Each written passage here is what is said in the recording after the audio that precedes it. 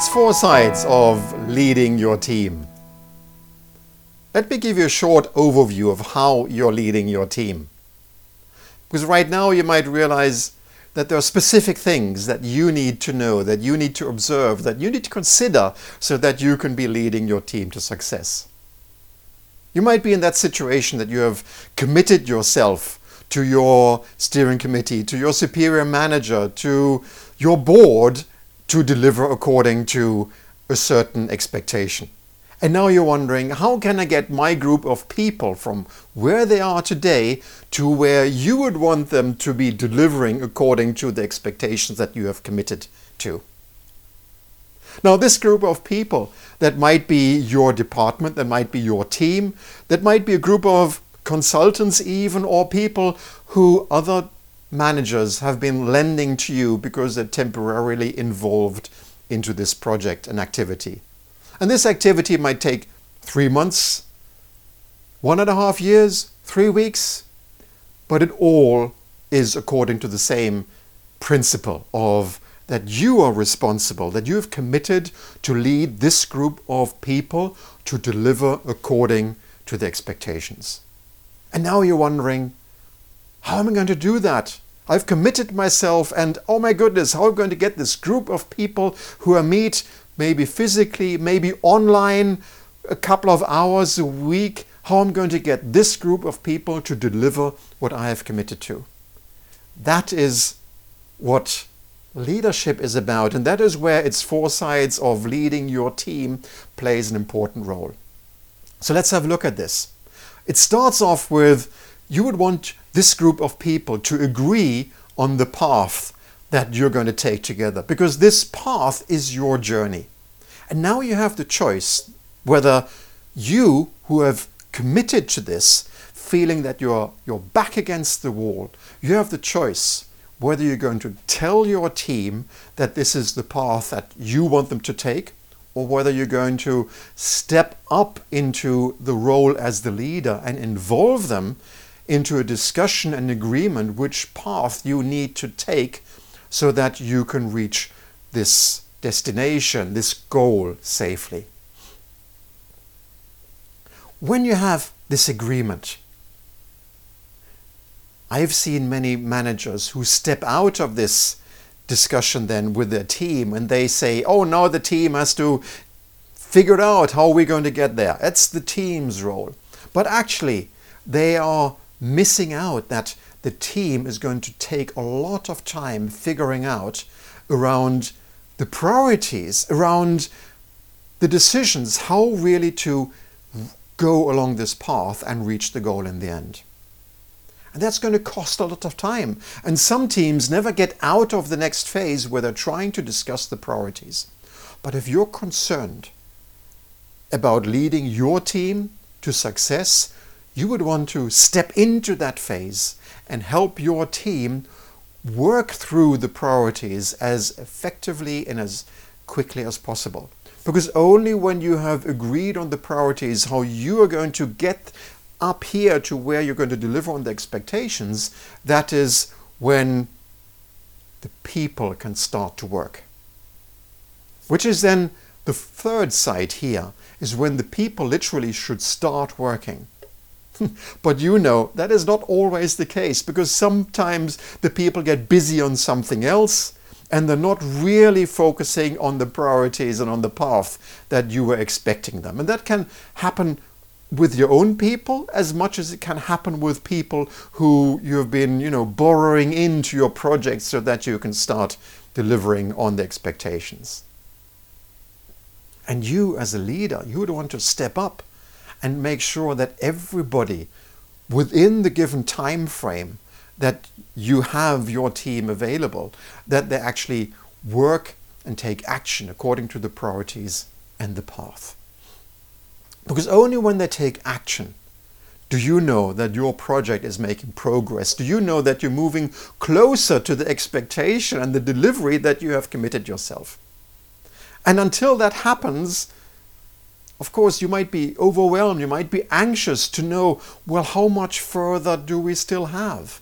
And that is where in the 4th phase of its four sides of leadership. That is where lots of managers look at the KPIs, look at the data, try to control the expenses, try to control the resources being consumed, the cost, the time spent, or they measure the gap to the end to give people indication how much further they have to work. But what they're missing is that the people themselves want to get the feeling that they're progressing.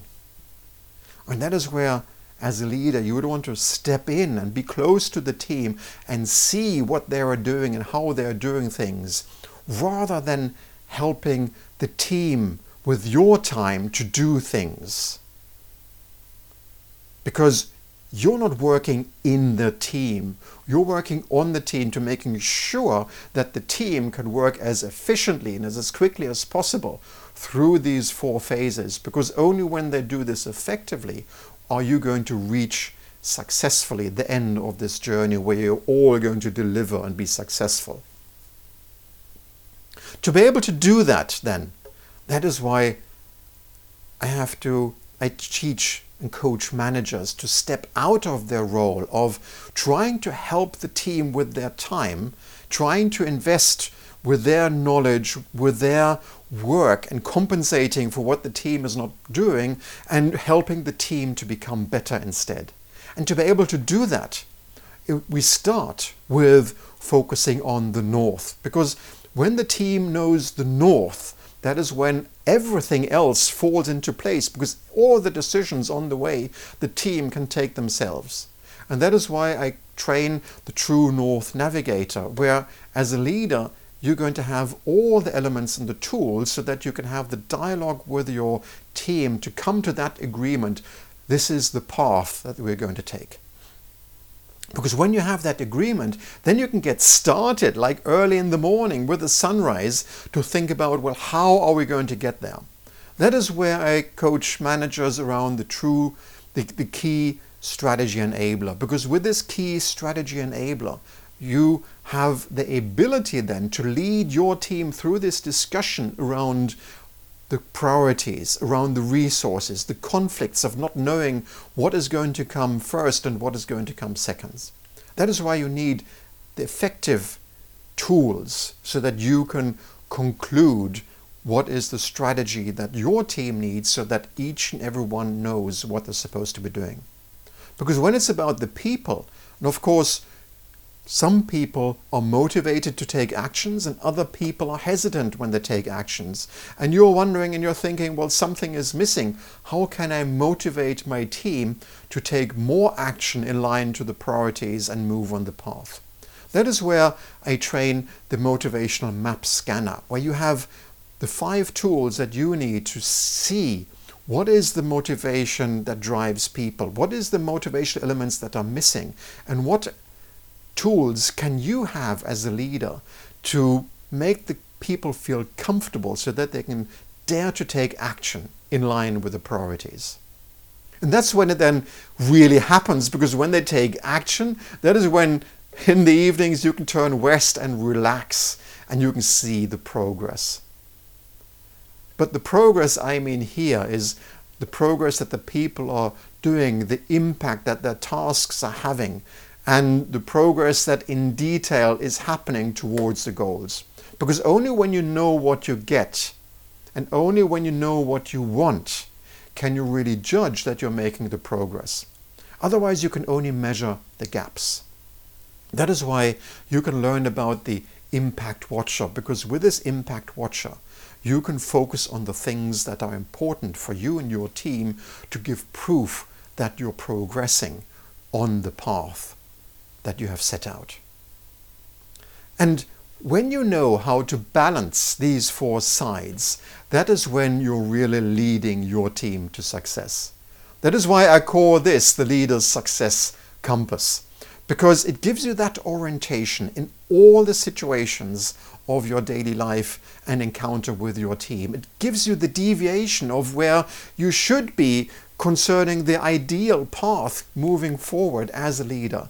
It gives you that direction in every moment so that you know what type of side you need to show as a leader so that you're leading your team from where they are right now to where they're supposed to be in the future, being successful and delivering according to the expectations.